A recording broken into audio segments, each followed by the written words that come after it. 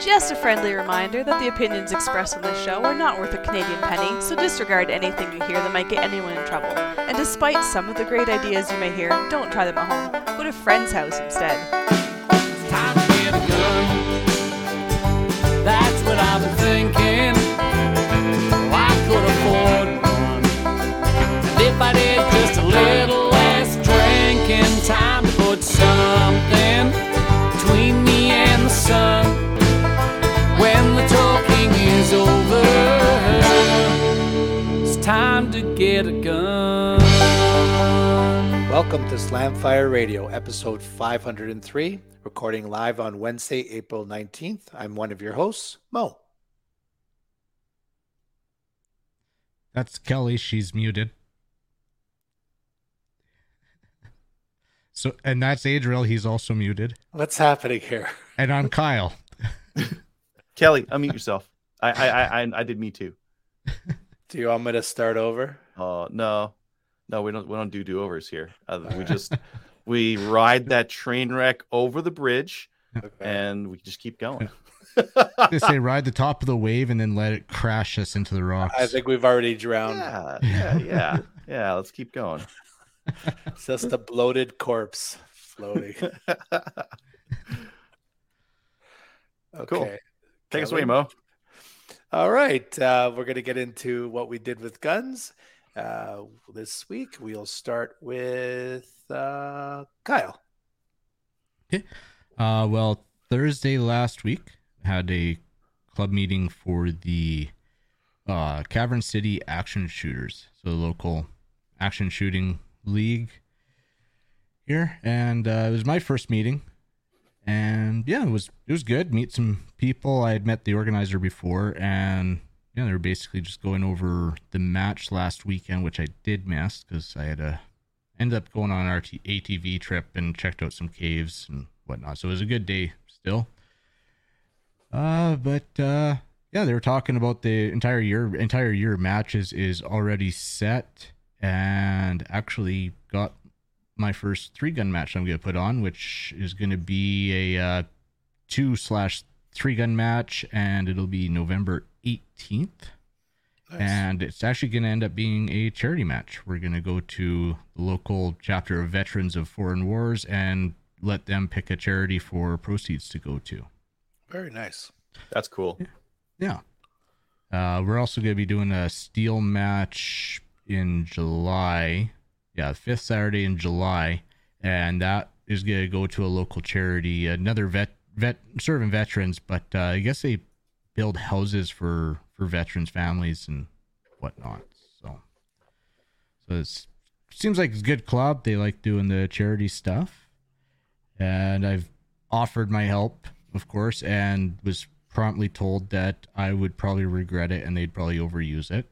So I just told him it'd just be more of the same, but yeah, for sure.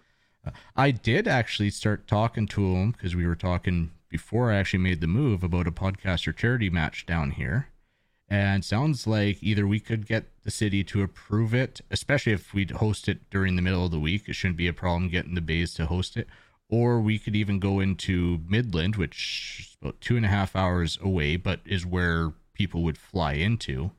And I guess there's a gentleman out there, private land, built himself a 14-bay range and puts on matches from January through May and then doesn't do anything the rest of the year. Wow. So there's a couple options there if we want to do a podcaster's charity match down here. A Texas-Canadian podcasters charity match. Maybe get some of the American podcasters out to that kind of a thing. Yeah. That would be cool.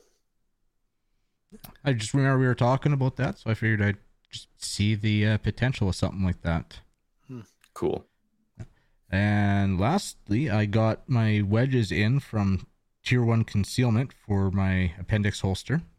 Nice. So I just bought just a sizing pack, so they're actually quite labeled, and you can see from small to extra large the size difference. Wow. And I ended up trying them out and went with the large one. And even with this shirt, which is one of my tighter shirts, it actually seems to work pretty good. Yeah. I think. For viewers who aren't familiar, Kyle's in the U.S. He's a Canadian that has moved down to the U.S., and that's why he has a handgun in his pants. Yeah. So I went with the large, and so what that does normally it'd be do it this way. Be sitting on your belt, and my biggest problem is your mag well ends up sticking out. So with that wedge, it ends up tilting it and puts the grip of your gun back into your stomach. I've done some dry fire with it, does not affect the drawing whatsoever, and just helps for better concealment. So I think it was a good purchase. The sizing kit was like $17 US to find the right one. Yeah. And you still have others that if you have another holster that's made just slightly different, you can throw them on there. So yeah, I'm really happy with that. I think that's going to really help my conceal carry game and make me feel a little more comfortable, because I did conceal carry all day on Saturday when I was out on the ATV trip, because I wanted to get used to conceal carry, get it to feel natural and comfortable. And by the end of the day, I especially actually first thing in the morning, I realized I should have just open carried, because there was people open carrying, and about halfway through the day, that's why they're open carrying, because riding around in side by side all day concealed. Yeah, I was happy to take the holster off at the end of the day. I bet. But that's pretty much it for me. Like I said, I missed the USPSA match this past weekend, but then next weekend I have a steel challenge here in town, and we'll see Saturday, I guess, is Roswell again, so I might be able to make it up to Roswell on Saturday. Nice. Cool. So, Kelly, is your mic working now? I wonder, can you hear me? I can, yeah. Yay! Well, while it's working, why don't you tell us what you did in guns? I'm another one of your hosts, Kelly, and this is... I'm Gallon. I came on the show. The government hacked our mic, shut me down. I'm being censored. You're being oppressed. Help, I'm being oppressed. I'm a victim. So we're now currently crowded around my phone because my laptop's not working at all. We're cozy, not crowded. Overly cozy. But yeah. So Gallon, what did you do this week in guns? Nothing. I've been driving across Canada. Yeah. So he's here in Kingston with me. What have I done with guns this week? Not much, as I didn't get to the range this past weekend. I thought about guns. It was lovely though. This past week, really 26 degrees. But not much. Not much. I didn't do anything with guns this week other than just get some stuff ready for Maple Seed. Sent some stuff out to some people. Gave me a scope. Gave you some scopes. That's something you did in guns. You gave me a scope. That is correct. Had a meeting about She Shoots, and we're planning the rest of the year for that. And that's about it. So, yeah. Cool. So, Mo, what about you? I went to my first Northern Rimfire Series match in Palmerston, Ontario. There was 5 of us. It was a road trip. So myself, Gabriel, Greg, Will, and Brad, we drove down on Friday afternoon. We ended up staying over. We stayed overnight. It was a lot of fun overall. On Friday night, we got our course of fire, and it was pretty funny because it was almost 10 o'clock at night, and everybody got their dope cards out and started writing out all the different stages and stuff. On Saturday of the match, it was like a beautiful day, like a summer day. I think it was like 28 degrees out there. And it was 10 stages. And this ended up being my first official match because I had mentioned I had tried to do 2 RPS matches, but I was getting the light strikes. So, and of course, with it being such a warm day, there was like the gun ran flawlessly. I didn't run flawlessly, but the gun did. So my takeaways, I was really struggling with like finding the targets. And one of the guys from the squad gave me a good pointer, which I started doing towards the end, like where you kind of you line yourself up when you're getting ready to shoot to kind of line up to that first target, and then obviously when you get the engage command, you like go on the prop, and you're again lining yourself up for that first target and kind of keeping a reference of that, and then obviously the targets, either to the left or right. And so that's something I got better at towards the end, but I did struggle leading up to that. And also getting comfortable in the lower positions. That's where I've been practicing at it, but that's where I struggled. Like, when I had to be like lower to the ground, not prone, but just like on a, so that's where and what else? Hey, but you've been getting better at those positional shootings. Yeah. And the thing is too, I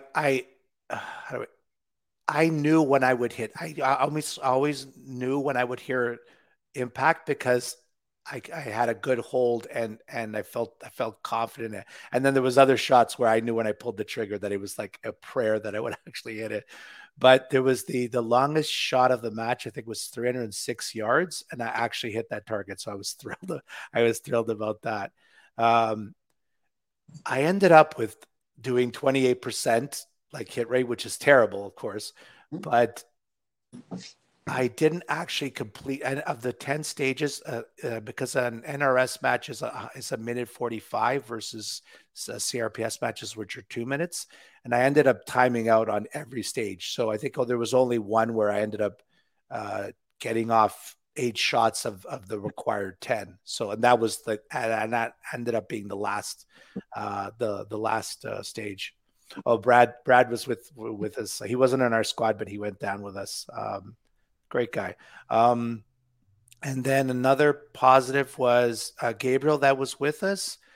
He ended up finishing 3rd overall, and it was out of 86 shooters. So it was a big match. Like I guess they called it the biggest rimfire match in Canada in terms of attendance. So that's awesome. Yeah, he did really good. He's I've seen him shoot. This was I think the 3rd time, and he's gotten better. He's gotten better every time. He puts a lot of effort into it, right? And he's a really good shooter. Yeah, he's a really good shooter, and he's doing with the CZ. He doesn't even have like a Voodoo or Remix or a Deuce or one of the the higher end guns. But the match itself was great. It ran like really smooth. It was like so much fun. Our squad was awesome. Just a great group of people. Another thing that I got to try out, I have a new toy. So I got the Apex Summit Pros. So this is the 12 by 50 binos. Nice. And they also come with the reticle. So okay. Mill? Really, it's a mill. Yeah, it's a mill. And so I was just I was using them to obviously spot. I ended up spotting a lot, which was great. I got a lot of experience with that. So and I got to try the new binos, of course. And then like with the reticle, like I'm still not at the point where it'll be a benefit to me to see what everybody's doing. But Gabriel was saying that he when he was, because he has a pair as well, and he felt that he was getting some good information on what other people were doing just based on using the reticle too, right? And that was it for the match. I'm looking forward to the next one. This weekend I've got it's like a double header because I got this CRPS Rimfire Academy in Avonmore on the Saturday. And then the match, then there's the actual CRPS match on the Sunday. So that'll be fun. So I'll be in school on the Saturday, and then I'll get to actually put it to practice on the Sunday. And it's pretty close to it. It's like less than an hour drive from where I am. Mm-hmm. And the match director for that match is Travis, and he'll be on next week because we can do a nice little recap about it. What else? I got my Cornwall membership card, and I applied for my ATT this morning so I could actually take my restricteds there like regularly and not have to get an ATT every time I cross into Ontario. And they already sent it back to me, so that was great. So now I have that, and it's good, I guess, till end of November when my 1 year expires. And think that's it for me. How about you, Adriel? Over the weekend, I did the Chaz Ladies Day. That was on Thursday. Beautiful weather. Oh, gorgeous weather. Lots of ladies. I think we had, I don't know, 100 ladies out there. I was working the shotgun stage. And normally I don't do that. Normally I work rimfire like Maple Seed, or I work 3-gun. This is the first time I worked shotgun. And it was interesting because I've done quite a few ladies' days and families' days, and I would say one of the things that you learn really very quickly, especially when it's very busy, is how to rapidly fit a firearm to someone and get them to adjust to that firearm so they're holding it properly because they haven't held it properly before, right? So you get very comfortable with telling people, okay, now I need you to do this. Now put your cheek there. Now look down here. Now you want to see this, not that. And yeah, you're looking good. Fire. And getting them to go. I haven't done it with shotgun. I've done it with rimfire a lot. With shotgun, there were a couple of new things that I had to look for in terms of stance, in terms of telling them how to look down the shotgun. So, although it wasn't like my first choice of like stage to do, I was happy that I was put on that stage because I got to learn like a brand new set of things to look for fitting someone to a shotgun very quickly. I saw the same stuff I see in 3-gun.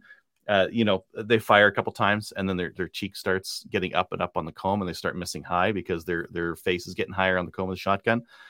So that wasn't new, but the describing the sighting on a shotgun was how, like, get your head down low. You want to see it flat on that rib.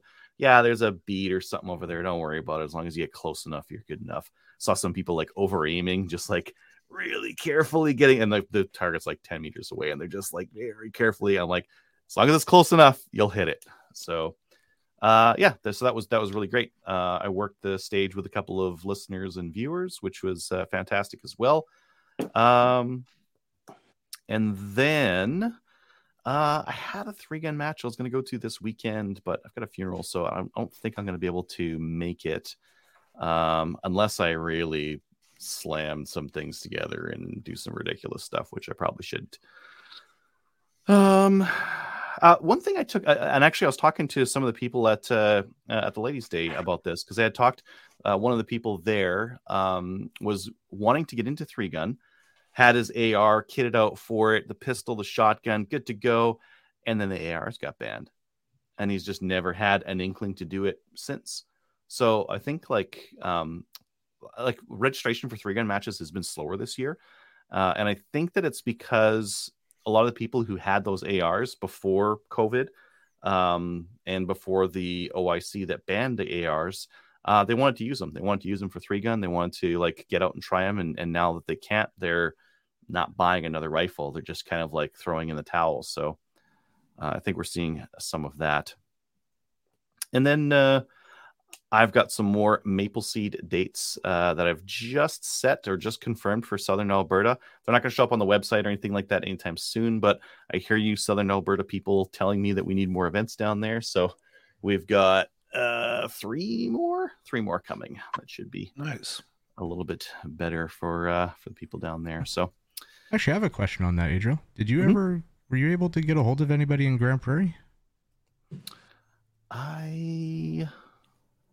No. Okay, we'll talk after the show. Probably should. I had one of our IITs ask about it, but no, I hadn't picked out that date yet. It's looking like a busy season for me. I got a lot of driving to do. Not this weekend, but the weekend after is my first for the season. It's going to be a doubleheader. They're all going to be double headers. Anytime I can, if I'm going to take a weekend off and deal with the wife, I'm going to pack them in Saturday, Sunday, both at the same time. Might as well. If I got to wreck a weekend, I'm wrecking it good. I'm gonna just be gone the whole time, not just one of the days. Right? Is that how this works? Yeah. Clothes on the lawn and everything. Yeah. Is this how I stay married? I hope it is. It's I max out 2 weekends a month, but those weekends are like both days. Both days are Maple Seeds. Nice. Yeah, okay. That's that works. My goal will be to do that all through the summer, basically from now until October, give or take. So still got some dates open for that.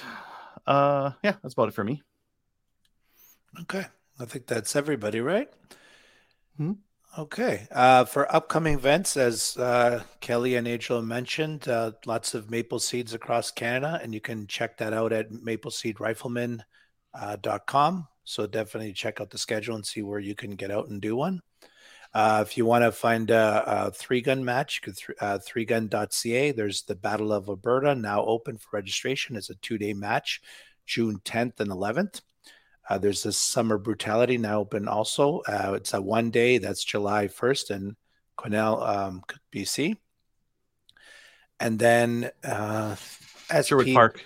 Yeah, Sherwood Park Thursday night fun nights start this Thursday with Rimfire race guns. So if you're a member over there, go to that. I might make it. I don't know. It depends how crazy I feel with packing guns up and going and doing stuff and then getting swamped the next day. Okay. And the Mighty Peace River 3-gun is starting their season this weekend, April 22nd in Peace River.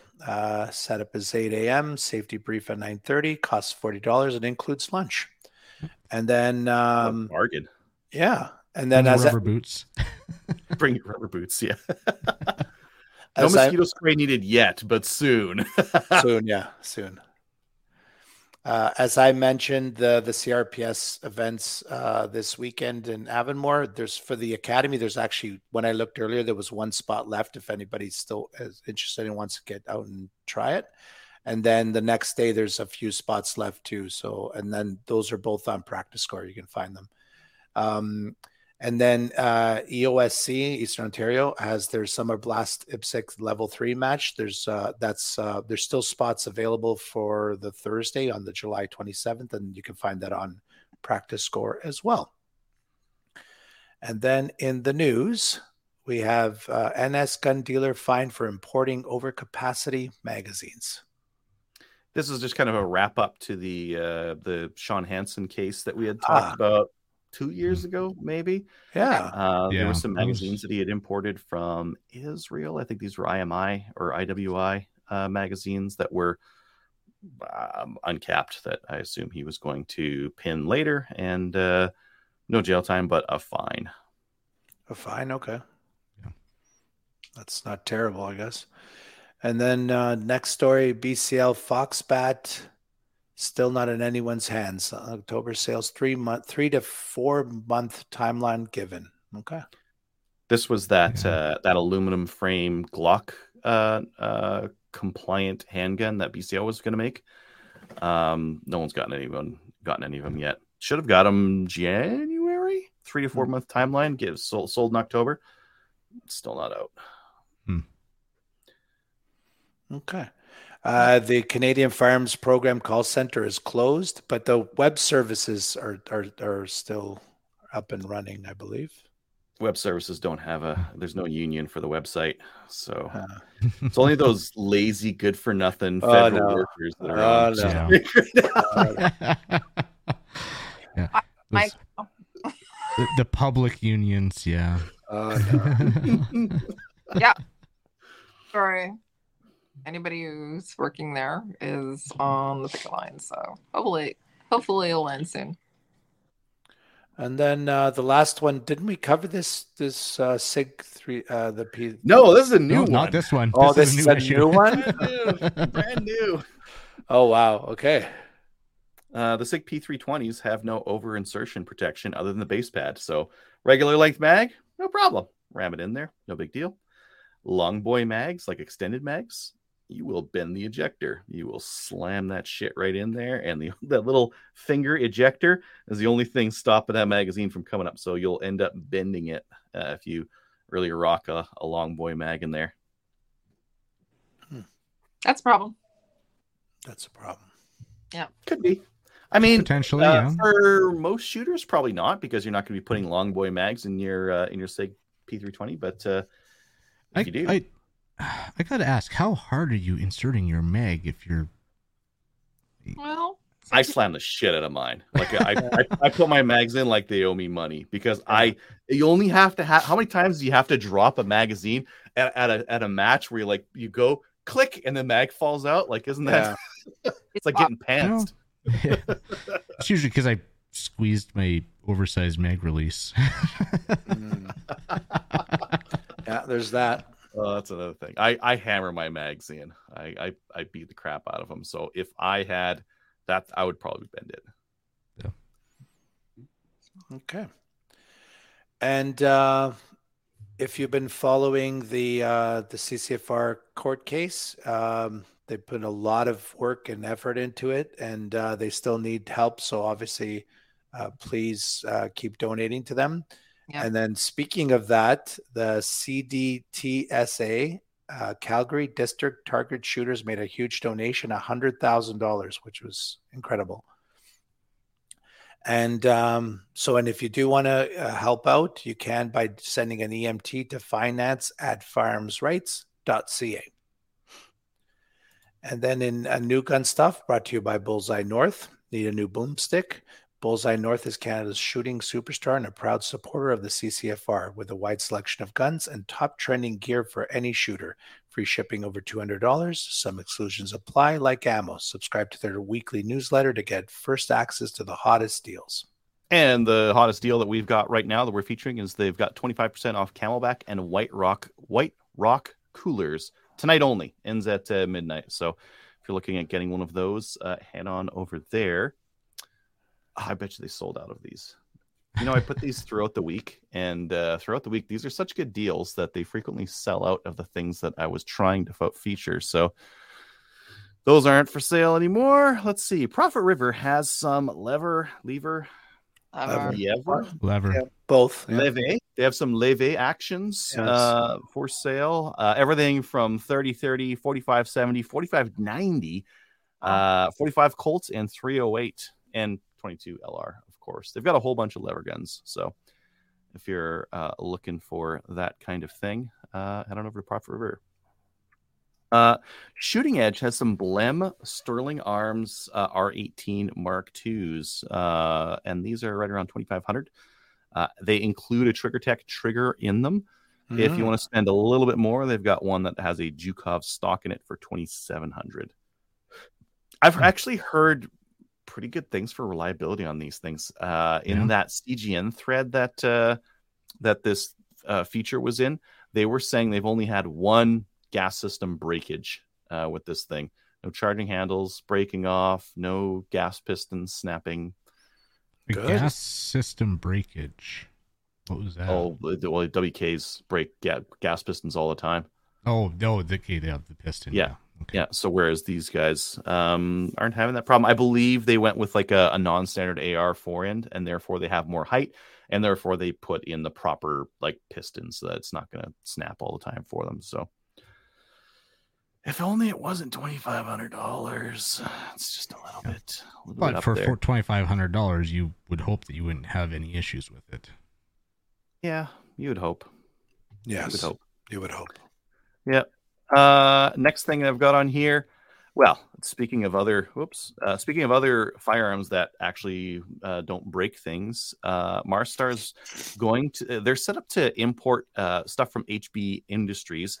These guys make things for the CZ Bren 2. So if you're looking for longer handguards, aftermarket, fancier handguards, they're going to be set up to bring them in. They don't have pricing or anything like that because they're just set up to import them right now. But they give access to the gas port, so they've got the little like panel cut out for them, and a lot of these Bren 2s that we're going to have in Canada here are going to be the 11-inch models that have very short forends. So they're going to look real goofy if you put a long barrel on there and make it non-restricted. So if you want it to not look goofy, you might want to take a look at one of those forends that Marstar is going to be bringing in. The next one is S&J Hardware. They're doing another run on their AR500 body armor. So this is a steel plate AR500. With this one, they've got a resin-impregnated Kevlar spall coating on the front just to keep the spall down. So Those are over on snjhardware.com, and I believe they're $4.90 per set for those. This one was new for me. I didn't know that they made it, but solely Canadian. They have this sales page on CGN where they put like their factory seconds, and I thought I saw, they do cheek risers. Look at this thing. Oh, nice. Yeah, they do like a different style cheek. It looks like it's adjustable. It's not like finger knob adjustable or anything like that, but once you set it and forget it kind of a thing, it looks like it would be okay. So that's kind of neat. The next one I have here is if you have a Laugo Alien, Tactical Imports got some more mags in the ETA. Oh, they got them in. Long story short, yes, they got them in.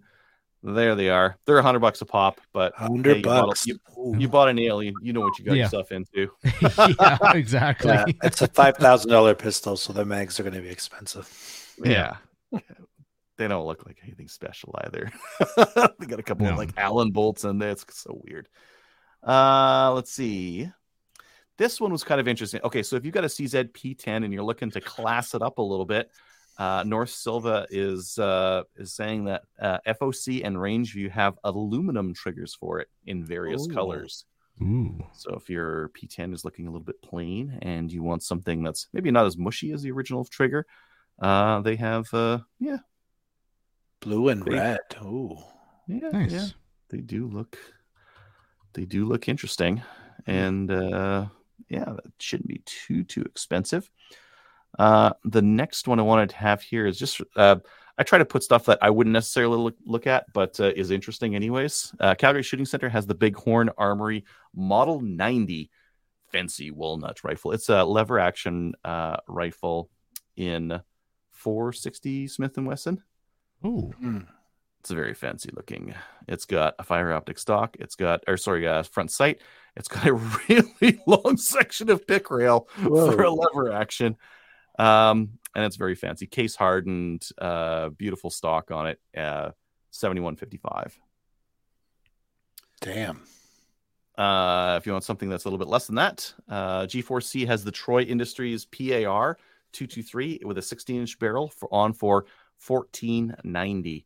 So it's a pump action 223. And I have heard like the reliability is okay on them. They're kind of ready to go out of the box, and $14.90 is okay for something like that. Yeah, I think so. Yeah. I'd actually be interested in trying something like that out for like a full time, just to play around with and try it out. Yeah. They're not great. They're not great. I didn't get very good accuracy out of mine. For prone shooting. Yeah. They're terrible. You gotta like roll up and pump the gun and lay back down. It was horrible. But for standing, any other position, they're all right. They were reliable, the ones I've shot. You probably wouldn't want to use one at Maple Seed. No, you would. The pump action might hinder that. Yeah, exactly. Tenda's got all the new models of Night Force. So if you're looking at the NX8 or the new Attacker models, they've got those on their website. Tika, I was looking at a lot of gun stuff, so I've got a lot of gun stuff to review this week. Calgary Shooting Center has the Tika T3 Western Superlight 2023 rifle. This is a super light Tika. It's on for $16.50. They've got it in a variety of cartridges, and it's pretty lightweight. And then if you're in the Winnipeg area, Fast Toys has Ginex. I don't know. They're cheap primers. They're from Serbia or Croatia or somewhere where they like to fight each other, and their primers are cheap. They're like $100 per 1,000, give or take, depending on how many you order. Is my description too accurate? Political comment. And then one thing, so someone on the Discord was Scrad, I think, was just mentioning this. Wasn't aware that this was a thing. Case, like, I don't really like Walker Razors in terms of like a headset. I think they put too much pressure and the audio quality is kind of crap. But I like this idea. They've got a clip-on walkie-talkie that attaches to the ear cup. So you turn your headset into walkie-talkie. I like this idea a lot. Imagine if your ROs had like these things clipped on. You're like, squad 4 is advancing from this stage to that stage. Like the comms would be so much easier than just trying to use a walkie-talkie, right? Yeah. I like it. All in one. It just clips on the side. Like I have a Baofeng that I clip to my belt and I run plugged into my headset when we're running like a complicated match. But yeah, this is real interesting. Peltors, because the Razor Walkers are very uncomfortable to wear all day, but the Peltors are nice.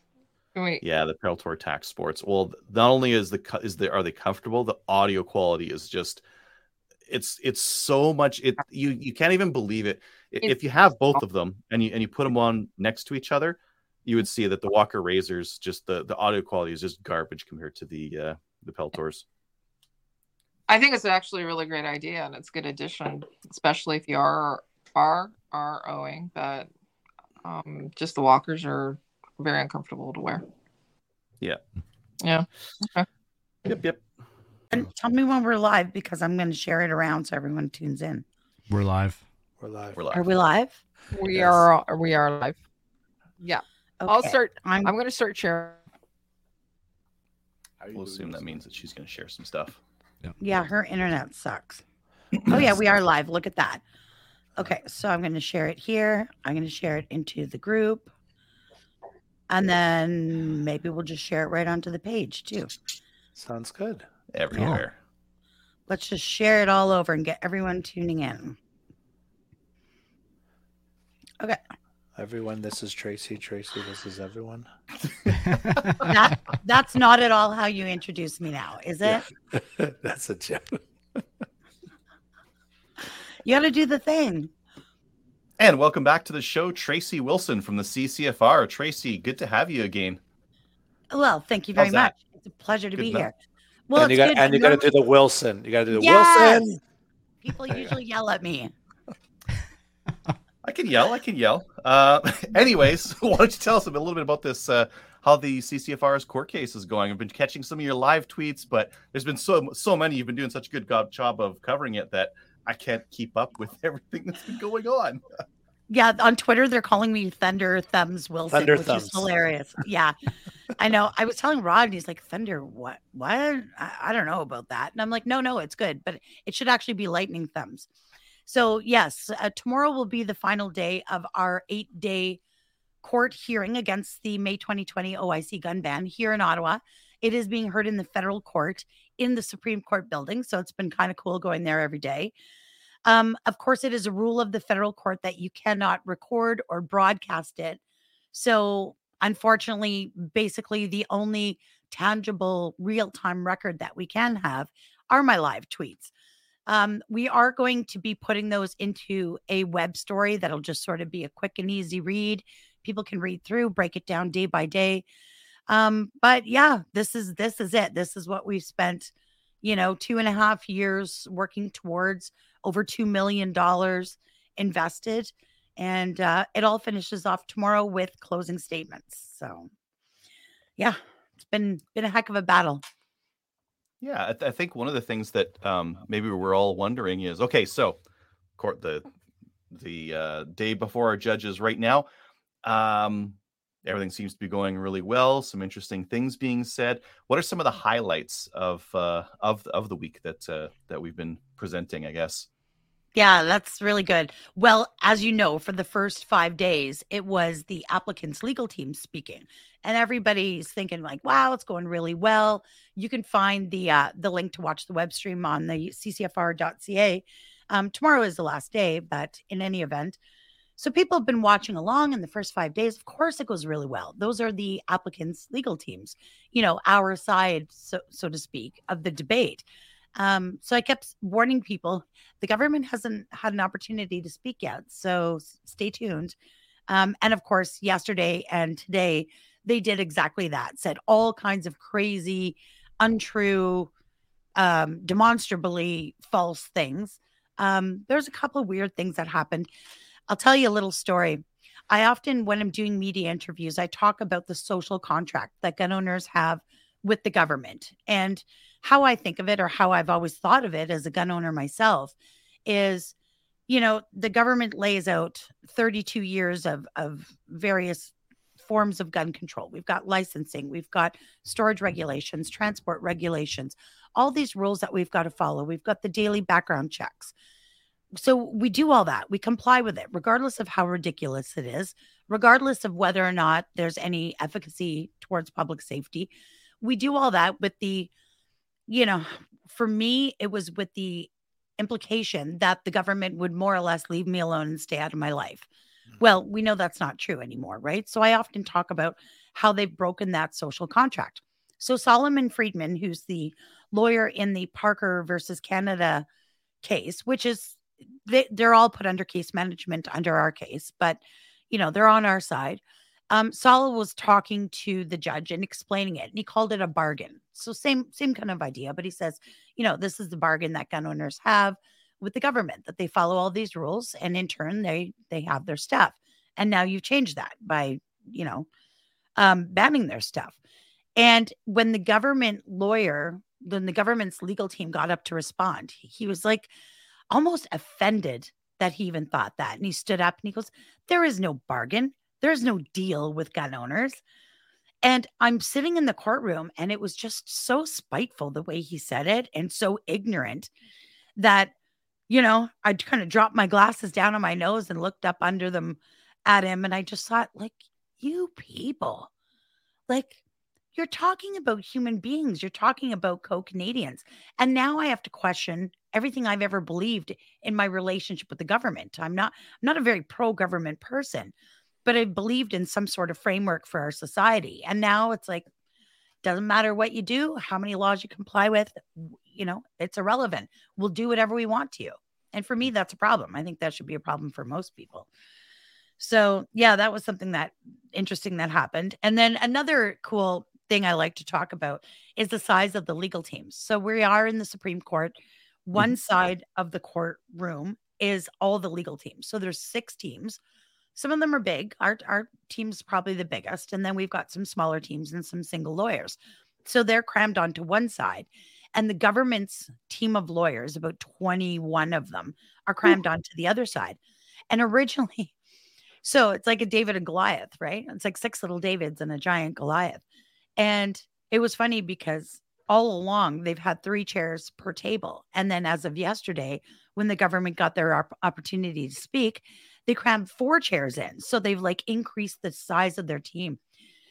So anyways, people are asking me, well, what are they like? And I'm like, well, exactly what you would think of when you think of government lawyers. Like whatever is conjured up in your mind, it's exactly like that. So today we, on one of the breaks, I think it was the final break, or it was possibly maybe the end of the day. Yeah, I think it was the end of the day. I went to go use the washroom before we left the building, and all the government's lawyers were getting together for some kind of group picture. And, I'm kind of giggling like, oh, there they all are, the people trying to ruin our lives, right? I go in and I use the washroom, and I come out, and they had moved where they were taking the photo. So now they're all lined up in front of the stairs that I've got to go up to get out of the bathroom. So here I am totally photobombing their picture, right?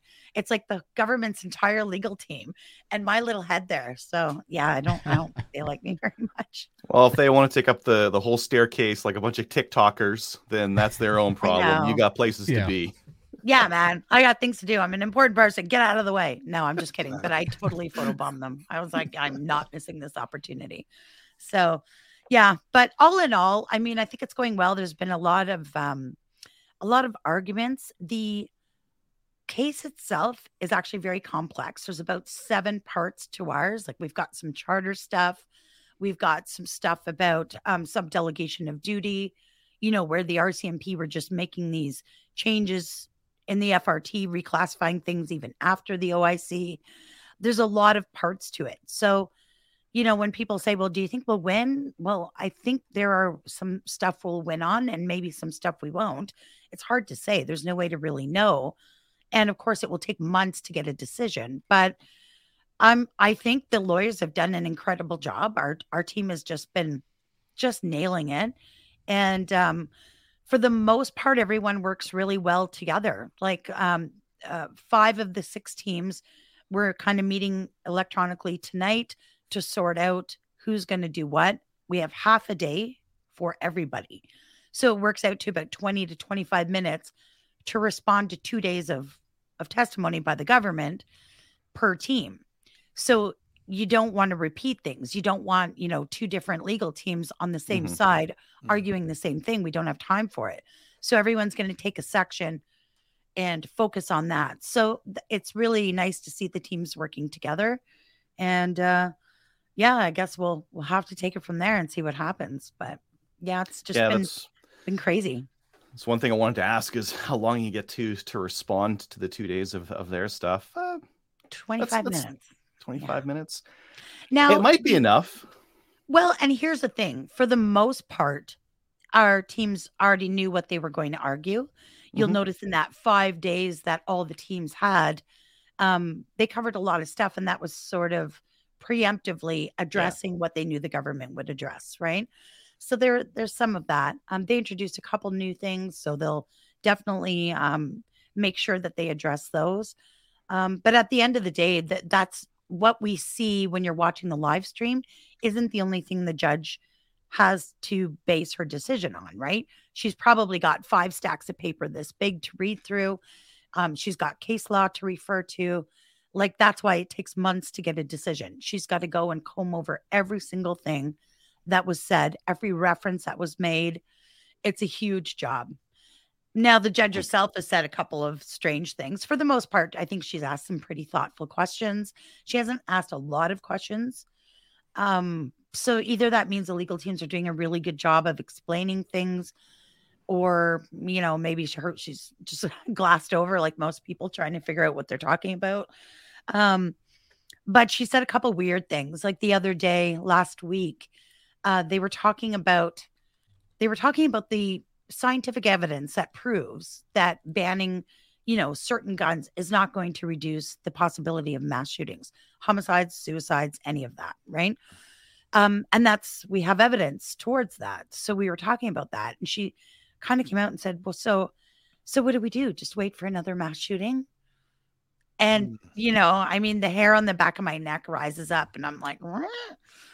Because by saying that, you're implying that a gun ban is the solution to reduce mass shootings, homicides, or suicides, right?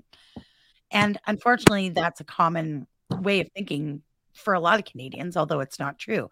However, she's a federal court judge hearing a really important case. So, I think she'd be a little more objective.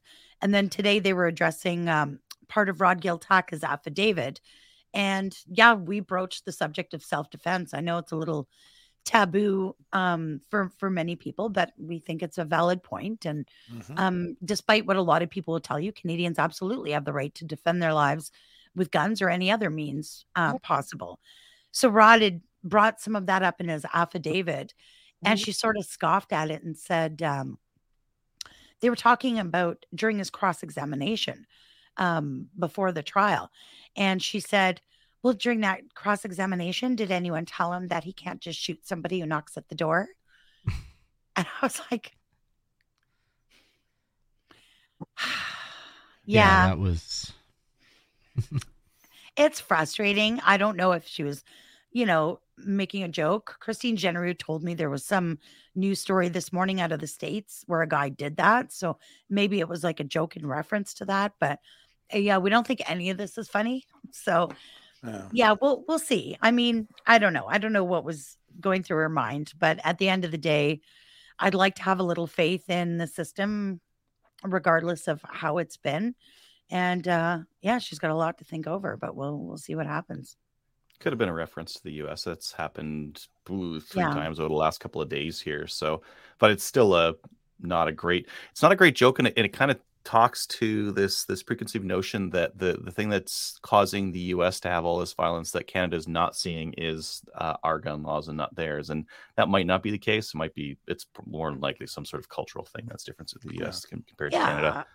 Yeah, absolutely. So, she's been pretty fair through the entire trial, other than those couple of little things. And I mean, anybody watching this or who knows me or ever spent time with me knows I also say inappropriate things sometimes. So, she is a human at the end of the day. We'll see what happens. But yeah, it's been a real experience. All those tweets, I know there's a lot of people who maybe aren't on Twitter or who aren't familiar with Twitter, because it is very hard to follow threads of that size, like tweet threads, if you're not familiar with how they work. So what we're doing right now is we're sort of transcribing that all into just text, and we're going to host it on the website as sort of like a web story. And the transcripts will be out eventually, but to be perfectly honest, it's going to be a lot of lawyer talk that'll be a very difficult read. So it'll be a little bit easier of a read. Of course, you're reading it through the lens that I'm, transcribing it. But yeah, we're going to host that on the website. So people who aren't on Twitter or who don't want to try and fool around with the thread and figure it out, they'll be able to follow it day by day, see what happened.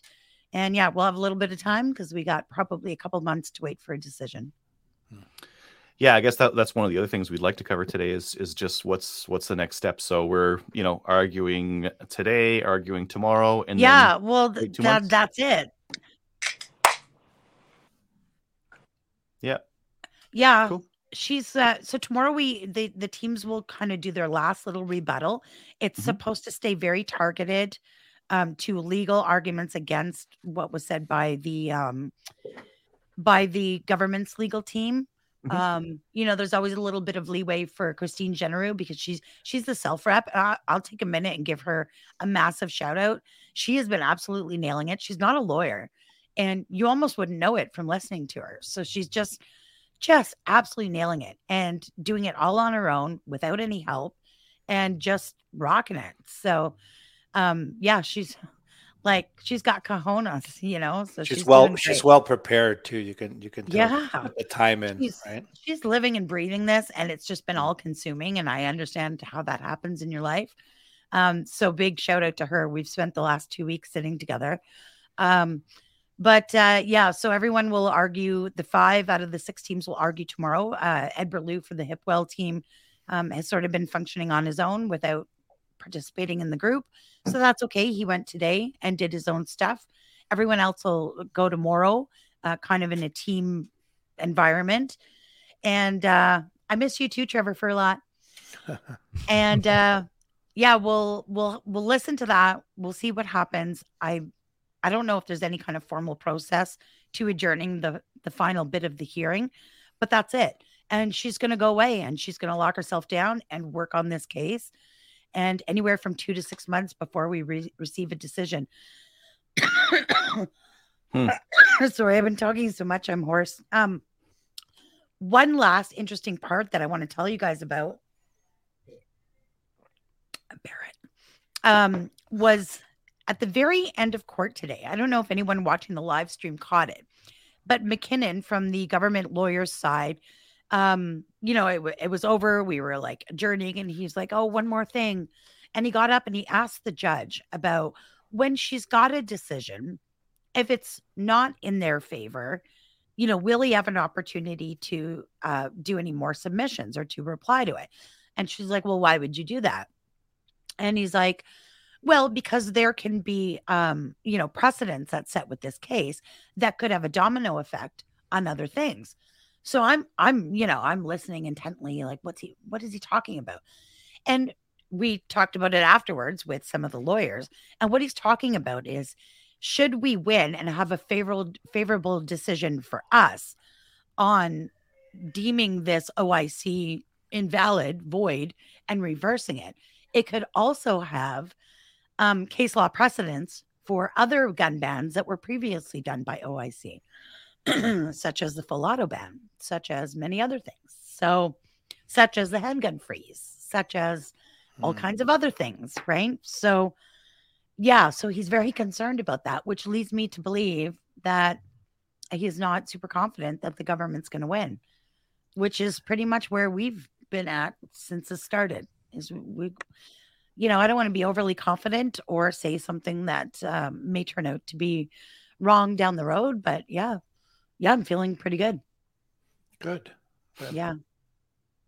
So Yeah. you mentioned that there was 7 parts that or 7 pieces to the case that the CCFR is bringing in. What are some of the potentials of some of those options? So there's probably some really good ones in there. There's probably some like small wins in there. What are some of the potential results, I guess, that you're feeling good about here? Well, I mean, there's some big things in there that could directly overturn the OIC, deem it void, and we go back to using our AR-15s and all our other stuff. Then there's some smaller things like the argument about subdelegation and stuff like that. What that's about is the variance. So when the government did the May 2020 OIC, there was a whole bunch of firearms listed within the OIC. Those are the named, the named guns or the named variants, the 9 heads of families of guns, and then the named variants underneath them. Well, we all know that ever since the OIC, there's been a number of firearms that were added to the ban through FRT changes that reclassified them. So they were done later, months after the OIC, as unnamed variants. And the problem with that is the only person that has the authority to prescribe a firearm as prohibited is the GIC, the governor and council. The RCMP, whether it's Murray Smith or anybody else at the SFSS, do not have the authority to do that. Well, if they meant those guns to be banned in the 2020 OIC, why were they not named? So they're saying they're the unnamed variants. They're variants of variants is what they are. So they're saying a variant of a variant is a variant and should be banned. So a win on that subdelegation would mean that the RCMP did not have the ability to change the FRT classification even after the OIC for stuff that wasn't named within it. So at least we could get those back, which would be a big win for stuff like ATRS or whatever, right? So yeah, so there's a bunch of different moving parts all within there that could mean different things, but ultimately, like I want it all. I want the OIC reversed, overturned. And I mean, at the end of the day, if this government wins another mandate, it doesn't mean they won't try this again, but they'll be forced to do it properly through legislation. And then we'll have to fight it that way. They won't stop coming, but we won't stop fighting them. Good. Yeah. I'd like to crack my ARs out again. Yeah, me too. It'd be pretty cool. It'd be pretty cool to look at, but they're cooler to shoot. Yeah, they are. Well, they're a lot of fun. And to be honest, like ever since the gun ban, I mean, I do a lot of events at ranges and, go to ladies' days and, appearances at events. But to be perfectly honest, I don't even think I've gone to the range, like to actually just hang out and shoot since the gun ban. So yeah, I've got a bunch of handguns here that I bought in the big run on guns that I've never even opened, never even loaded them. Haven't even looked at them. So yeah. Just got to get a big win and then you can get out. Oh yeah. Yeah. Oh yeah. Then we're going all out. Absolutely. Yeah. So we're going to keep at it. We promised gun owners that we would do everything. We'd leave no stone unturned, no avenue unexplored. And we meant it. So we're going to keep at it. Cool. Yeah. Kyle, I think you had some questions from Discord, right? Yeah, I on our Discord group there, I had reached out for some questions. Some of them you've answered. I think this one's a pretty general one. We'll start with if we get a ruling in our favor, what happens next? Well, again, it depends on which part she rules on, right? I mean, technically, the way it should go is she should make a ruling, whether we win, we lose, what parts. And that's it. If the OIC is deemed invalid and void, it should be reversed. There are some court tricks that can be played, such as suspending a verdict. She could rule that we win, but suspend it, which means basically put it on hold. But we don't know, right? We don't know what we don't know, and until she comes back with a decision, then we'll move from there. But should we not be successful, if we don't win, then we'll absolutely be going to appeals court and hopefully from there to the Supreme Court. So yeah, we're this far in. You can't stop now. So no. Yeah. This next one you answered right away. It's going to take it could take as long as 6 months to reach a verdict. Yeah, I think the average is 3 months, so it takes a little bit of time, but and that's fair. There's a lot of stuff to go through. Yeah, it's a lot. Yeah. Actually, I think this next question is really good considering the compressed timeline for how much she has to take in. Do you get the sense that the judge understood the crash course of firearms law that she was put through last week? And then I'm going to add to that with the government spreading their BS trying to dismantle that.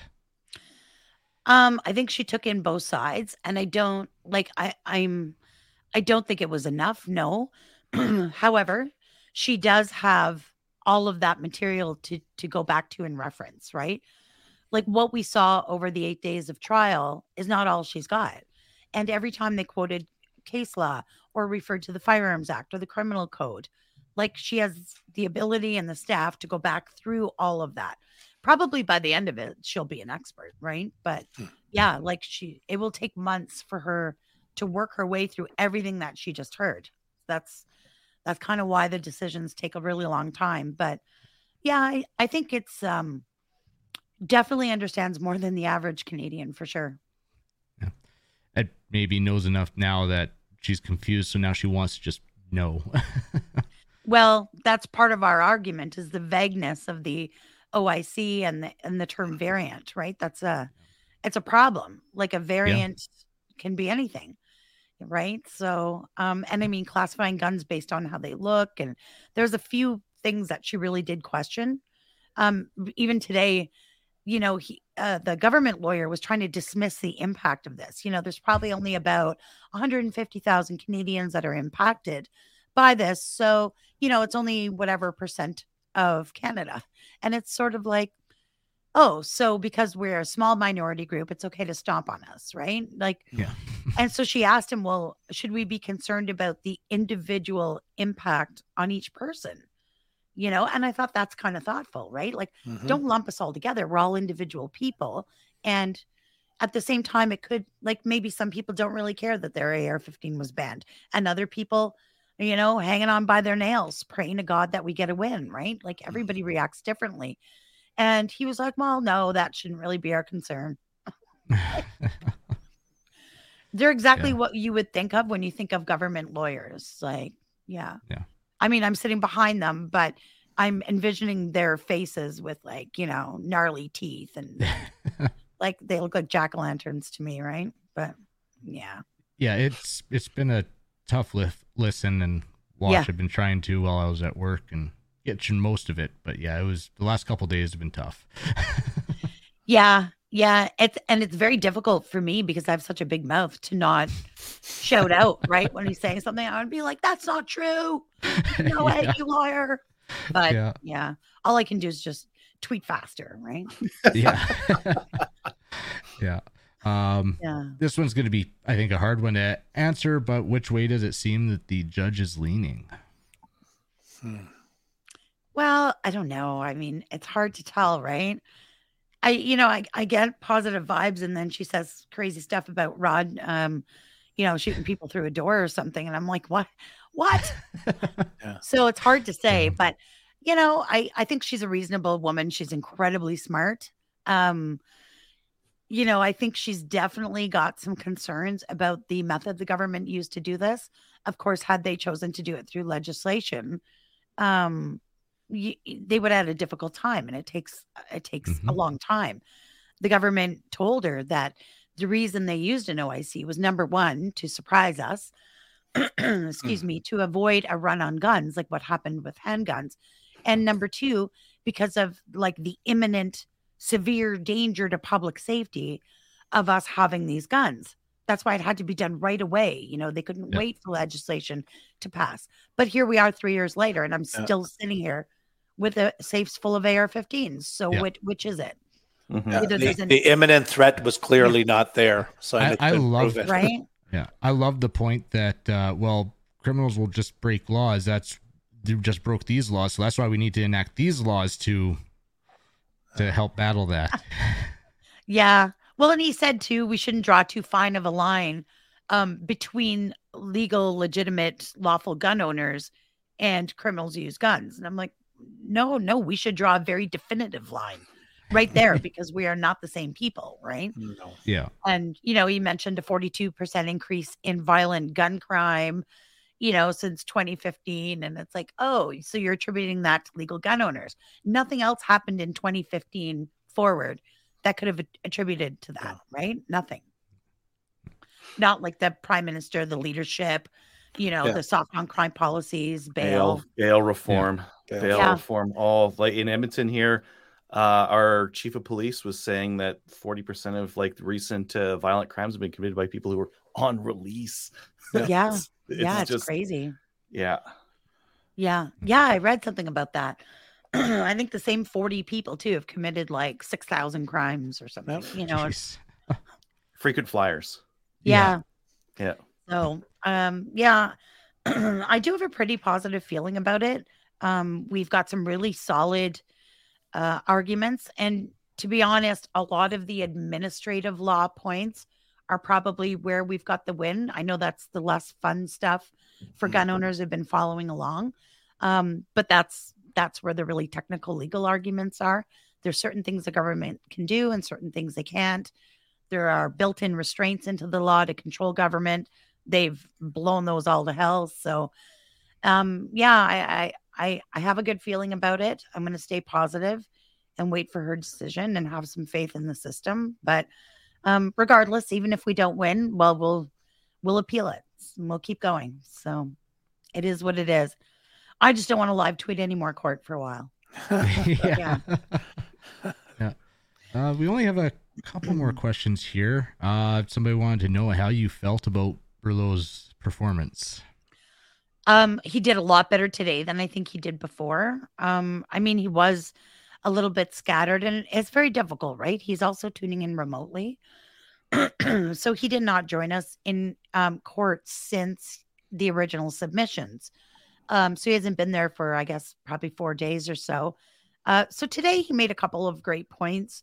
There was some stuff he said the other day during submissions that I found, a little concerning a bit.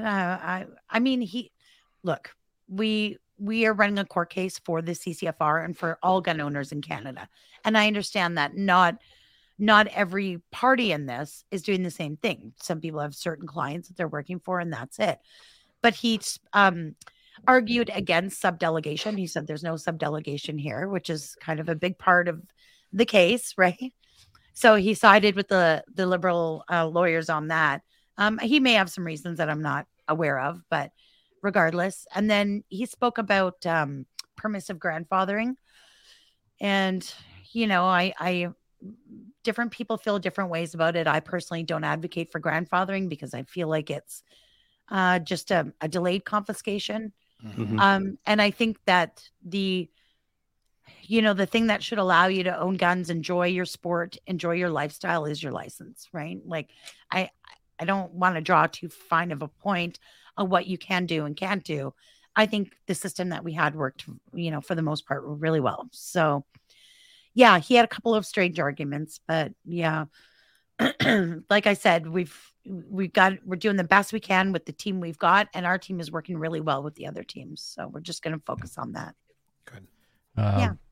One last one about Berlot, and I think you answered this earlier, but did Berlot coordinate with the other cases?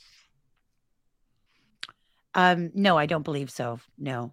I think he's running his own stuff, right? And he's totally entitled to do that.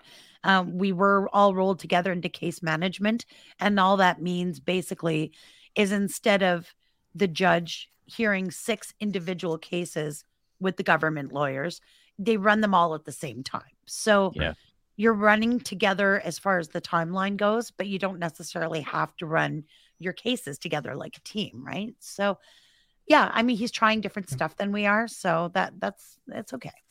Yep. That makes sense. You can ask my question there. Yeah, I'm going to ask your question. Is Polly going to get a government-funded label on their Twitter? If I was in charge of it, oh yes. Well, they wouldn't be. Yeah. Got to ask those hard-hitting questions, right? Well, it's very difficult because, of course, they don't talk about their funding sources, but that's always been my 100-day promise under a friendly conservative government is I would, that's kind of one of my demands of the conservatives. If and when they win, which they will win eventually, this government's not going to stay in power forever.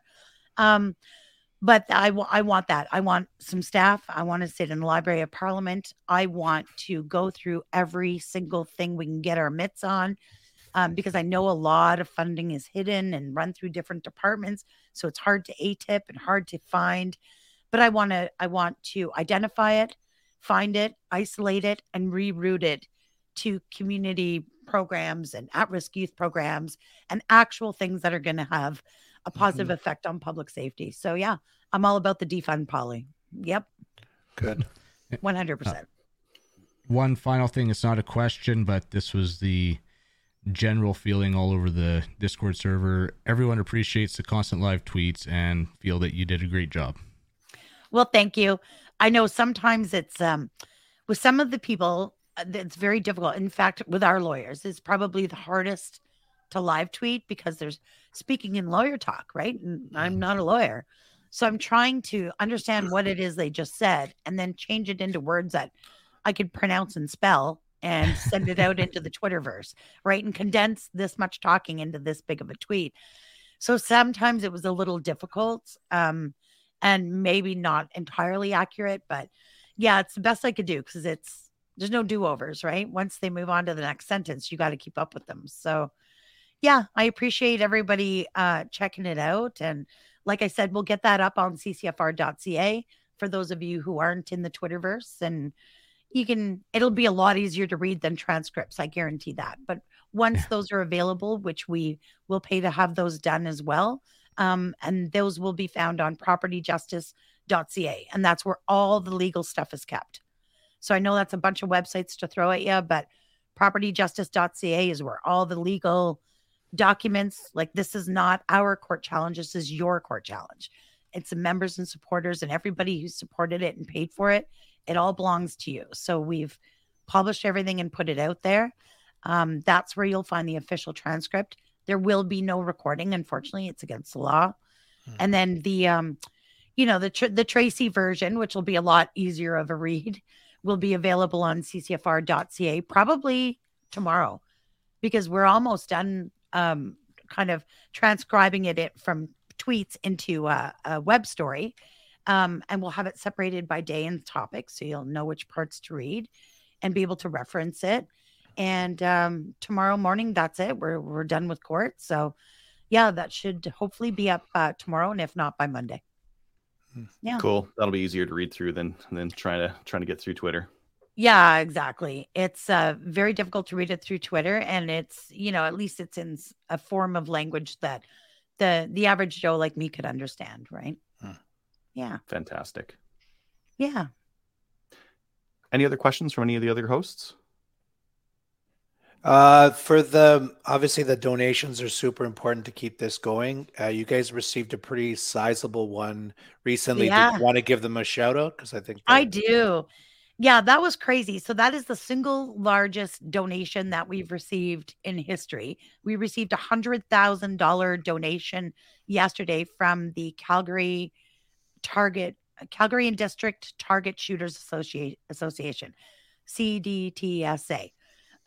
So that's like almost unbelievably generous. Like Rod sent me a screenshot by text. And I was like, how you take a picture on your phone and spread it. And I'm like, what? No, that's got to be a typo. Like, there's no way.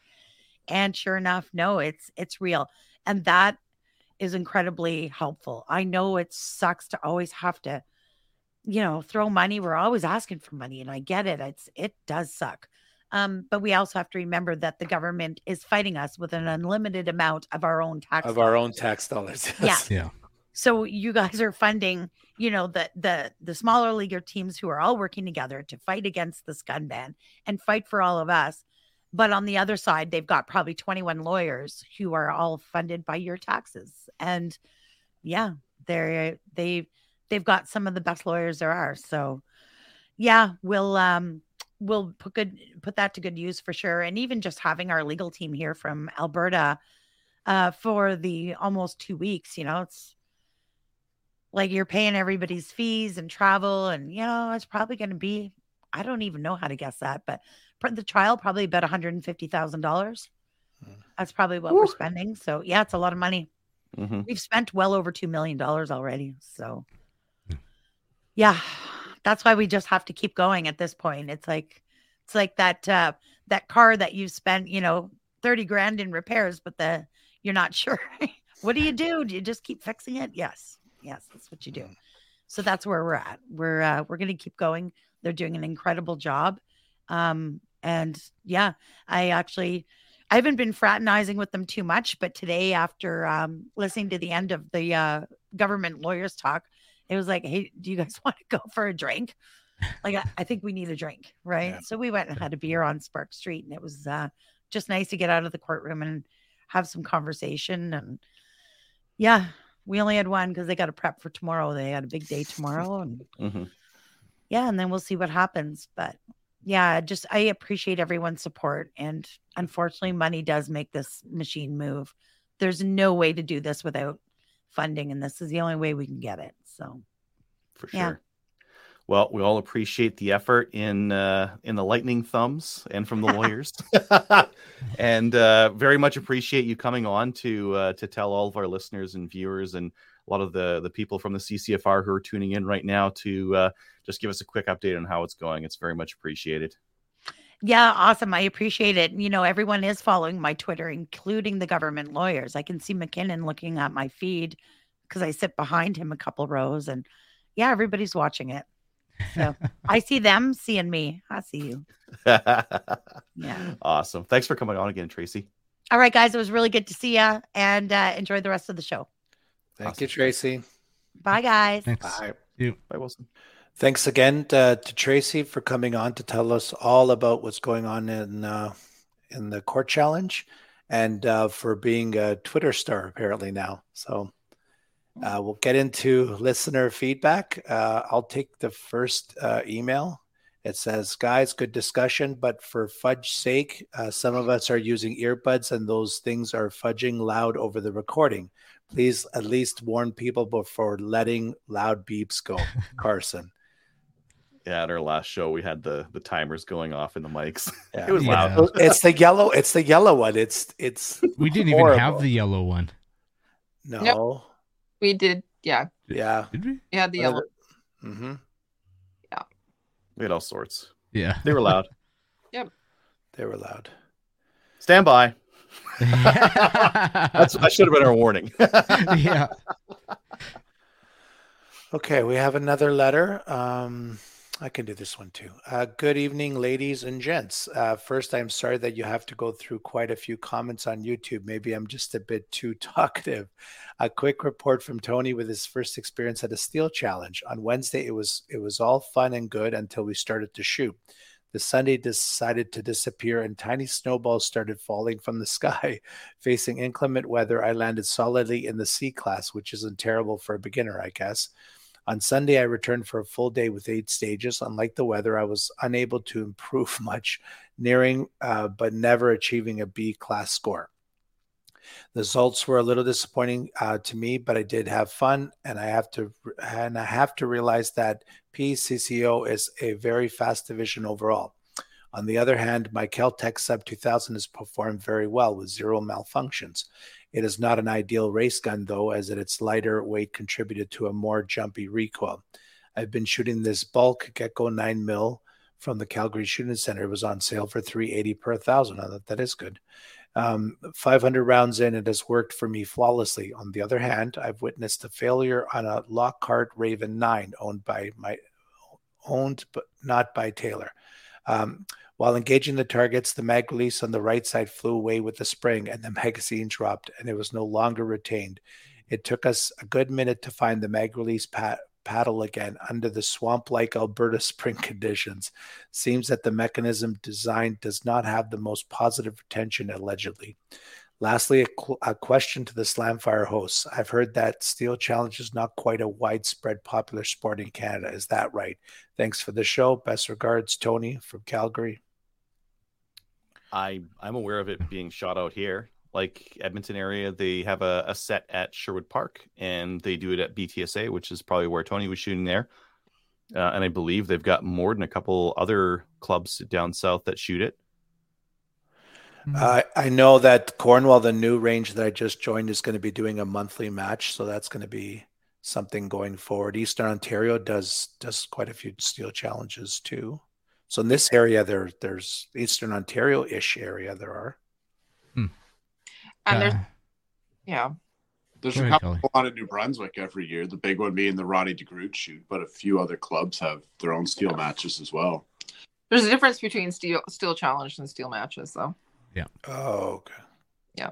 Steel challenge, I thought that's the one that most people run, because it's like you buy the set, you put the targets where they belong, and you run it. There's no thinking. Like I love it. If you want to run a quick match and shoot some steel with your pistol, beautiful.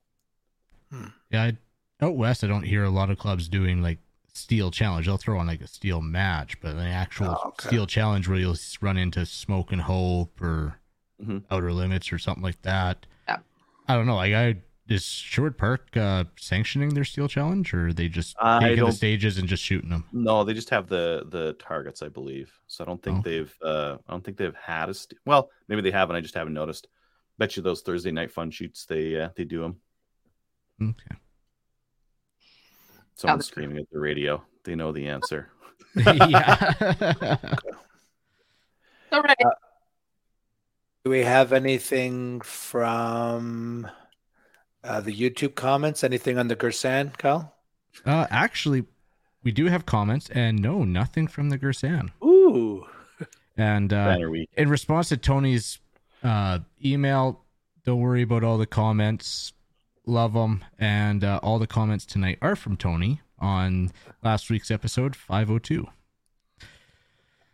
So start off, Tony says, we've lost Kyle to concealed carry, the ability to defend himself and his family, and standard capacity magazines. Hey Kyle, my thought is to train to take cover first and draw from kneeling due to the unique carry situation. And I do agree. I know when we were doing defensive pistol before, while we were drawing, it was get off the X or move to cover or something. Yeah, good thought, and definitely a different thing to train for as well. He goes on, question for Maple Seed: why Eventbrite, not practice score? How much institutional inertia, I believe, is the saying. It does some stuff that's really nice that practice score doesn't, in terms of like an event. Whether we need those or not, I'm not sure. I haven't tried it. I've used practice score for like straight out events, but I haven't treated them like I do with Maple Seed. I don't know. Goes on to ask how much processing fees are lost to Eventbrite versus practice score. No idea. I don't know what the processing fees are for practice score. Something that we can explore. People have to have you have to log in, you have to create a profile on practice score. It's easier. That's a good thing though, because like getting people to get a profile in practice score means that they're set up for competition shooting afterwards. They might find some events near them after getting that login going. It's easier. Stop it. Practice score for all. Yeah, there are some. I've used both of them. Yeah. There's some real positives to practice score, and there's positives to Eventbrite. Yeah, it's easier. Stop it.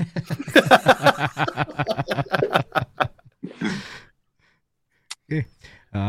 Tony also says it's really unfortunate that Canadians can't have local milsurps after the Enfields.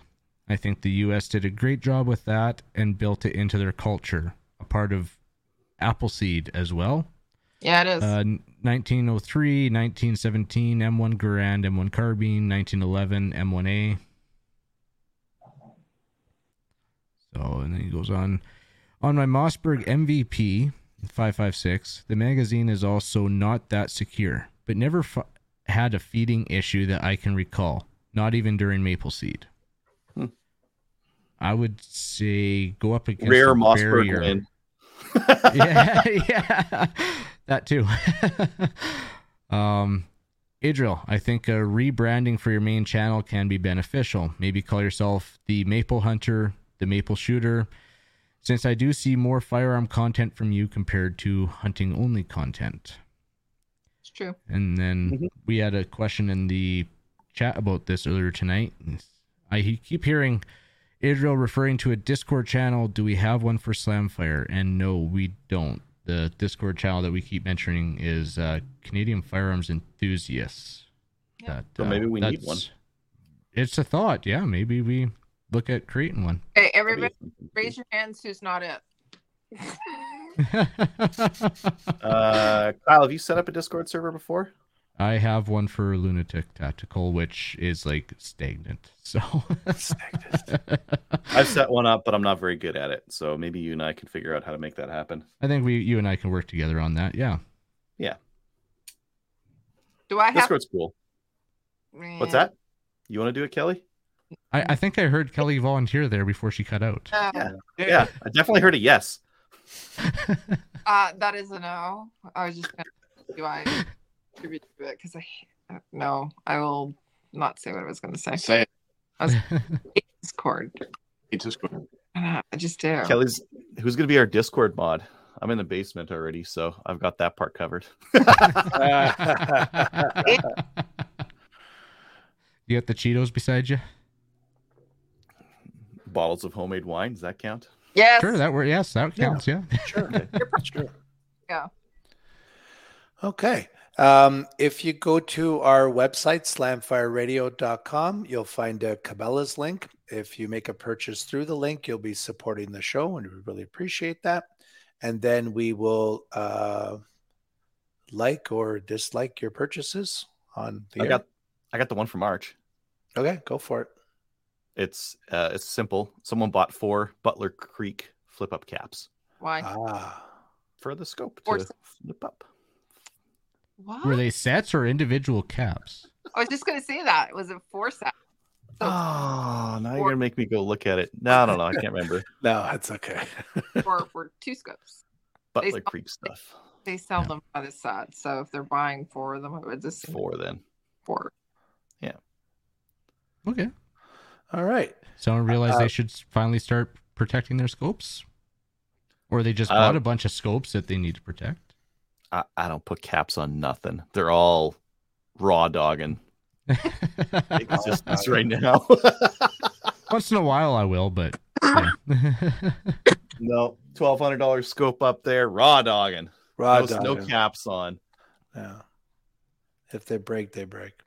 If you'd like to support us, you can do so through Patreon and Playur.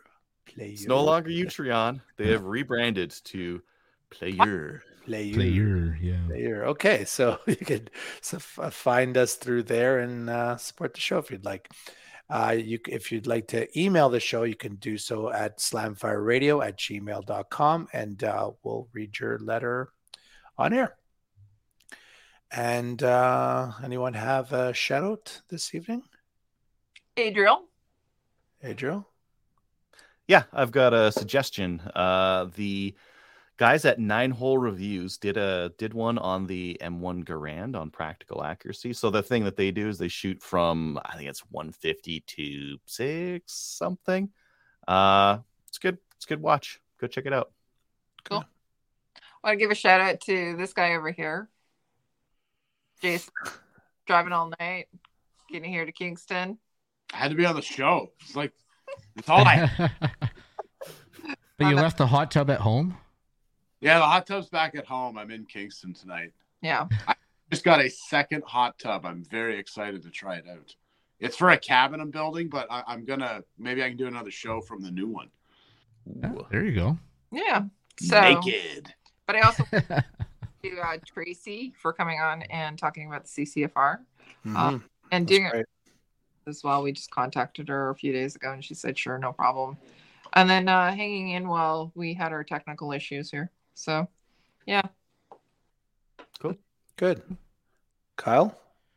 Just shout out all the legal teams that are in court fighting to protect everything that everyone wants to go out and use and not have just sit there and collect dusk or yeah. And Michael Loberg is right. We have the best lawyers around. So. Yep. Do I get a shout out? Yeah, you're here. Yeah, go for it. Trevor. He's taking me out to eat tomorrow night. He said I can drink all I want and sleep in the big bed at his house. So shit. Wow. Yeah, I know. He's a very generous guy. What am I, liver? I came in. I like to eat chippies when I go to bed, and I like grilled cheese. So we went for supper, and she said she's going to pay me back for it. And then she went over to Shoppers and got special bread for me so I can have grilled cheese because she only eats like gluten-free bread, and I need a white bread. So she's going to have cheese after this show, and then I got chippies to eat later. Chippies! I love chips. It's my favorite thing after this show. It's my second favorite. And my shout out is to the guys on the road trip. We had a blast, lots of laughs. Most of the stuff I can't repeat on this family-friendly program, but it was great. So that's it. Look forward to more trips. Check us out on Gunners of Canada. Like us on Facebook. Watch us on YouTube and Player.